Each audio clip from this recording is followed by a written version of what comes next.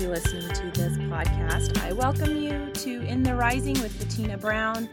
And the purpose of this podcast is to just challenge yourself, challenge myself as well, into leading a bigger, better life that we're proud of and excited about. Not just right now, but one day when we are reflecting on what we did, what we had left to do, that kind of thing. So I always talk about living a life that's really more in alignment with your hopes and your dreams, and leaving behind the shame, blame game that really does nothing for you. It doesn't advance you emotionally, psychologically, or forward in your life at all. And I start off by saying I'm not a licensed counselor, psychologist, psychiatrist, but I am a healthcare professional who's had the opportunity to work with many, many people who are really facing their mortality with either a terminal diagnosis of any kind, but particularly cancer.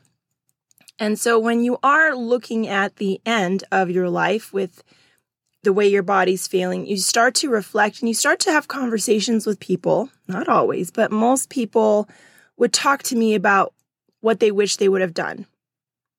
And the big thing is to get towards the end of your life, whether it is from something like that or just towards the end of your life, if it's a natural passage into the next phase, to look back on life and say, I took the risks that I wanted to. I have fewer regrets because I made some changes, or I have no regrets at all. And so today I want to talk about taking risks. This topic's come up all week long. And I had a wonderful conversation with someone who flat out said, I'm a risk taker. I'm going to do this. I went all in and it paid off.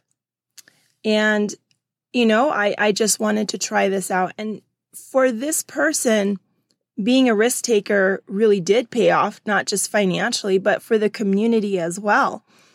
And I wanted to look at what makes us take a little bit more risk and what makes us not want to. So I did do a little bit of research the way I always am, trying to lead and read and move forward. But one of the big things I found is that taking some risk is very important to help you lead a better life. The first thing that comes to mind is that there's like two groups, one that's the risk taker and one that's not. And when we say risk taker, we tend to think of that person who's willing to drive 100 miles an hour, the race car drivers, the people who go paragliding, parachuting off the edges of cliffs, rock climbing without any, protective gear. That is a risk taker.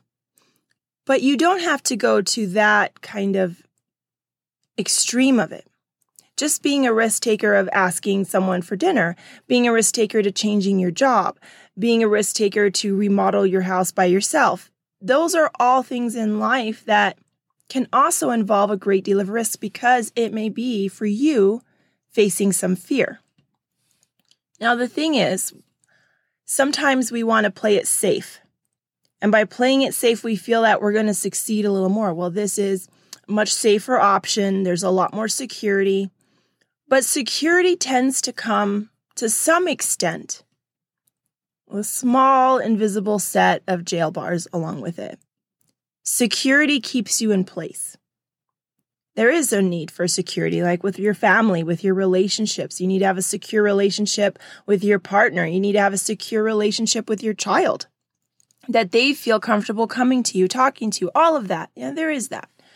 But for you to move forward in your own life, there is a little bit of playing it safe to the point where you're not moving at all, where you're not even playing at all.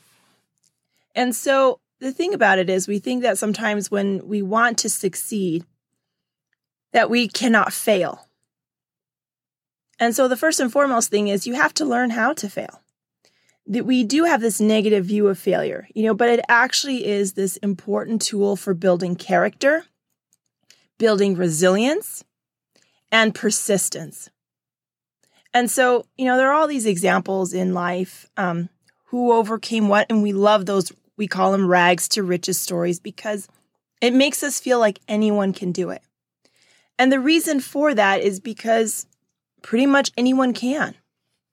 We all have different opportunities, but if we do not do something, we end up doing nothing.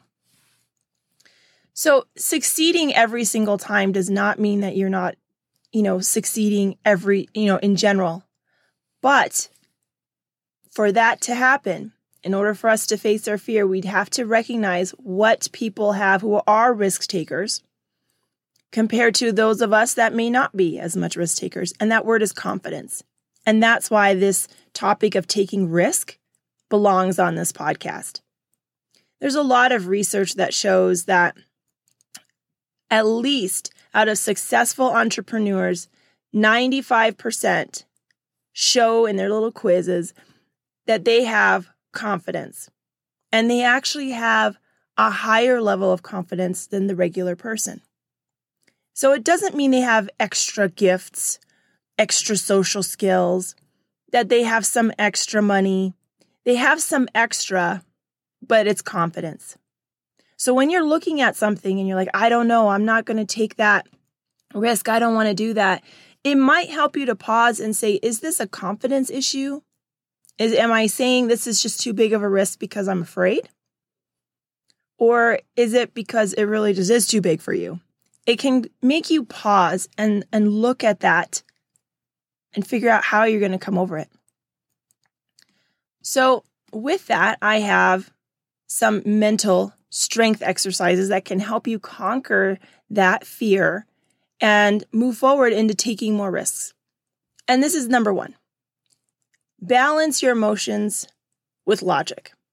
A lot of us like to think we're logical thinkers, right? Well, logically this, I grew up with this, and I don't mean it in a bad way. Well, logically, this is the right thing. Common sense would tell you. And I'm a proponent of common sense. But the thing is, we often evaluate something where we think it's logical, but we are 100% or if not 90% evaluating that from an emotional standpoint. We are thinking if we are more scared, then logically, there's just a huge risk involved.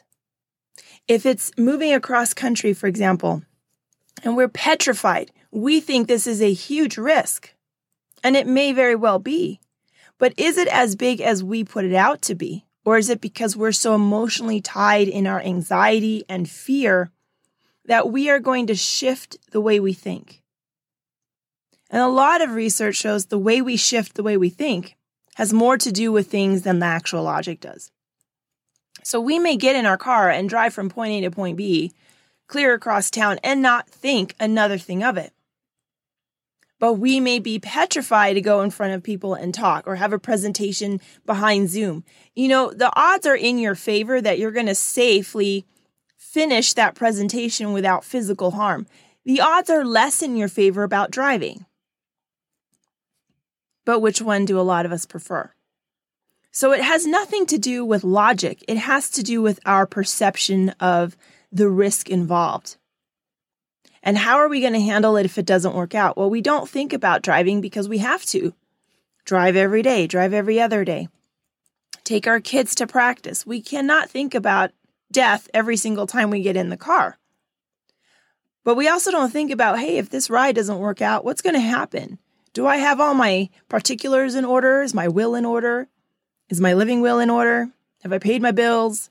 Have I had the conversation about life and death with my family? We don't think that way. And you don't need to have a conversation about life and death about a speech either. So just checking, is this an emotional view or is this really the way I'm thinking? The other one is take steps to reduce the risk that you're facing. So if you're trying to add on something to your life, doing, I want to open my own business. You want to start that, open that side business and continue it while you're working your main job. So that way you're not really just quitting your job and being all in. It might help you mitigate and reduce that perceived risk, which may be very well. You may have a mortgage you have to pay, but you're able to start getting in there versus sitting there on your regular job and never, ever opening your side business because, well, there's risk involved. Anything Anything has risk. Anything worth doing involves risk. So how do you then build this mental strength? A lot of it is just facing the fact that you have the ability and the confidence and the tools you need right now. Right now. It's just like that song. It's an 80s song. I don't even know who sings it. Right now, you have what you need. Everything.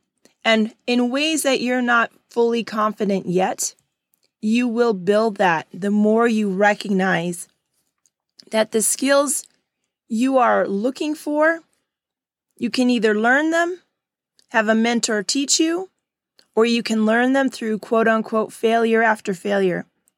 But at the end of the day, it is so much more of an interesting conversation to have or memoir to write when you talk about the things that scared you to death, but you did them anyway. And that is really what all of this is about. So I hope you enjoy this podcast. Thank you so much for spending some of your minutes here today. And I wish you well. And until next time, let's keep building one another up.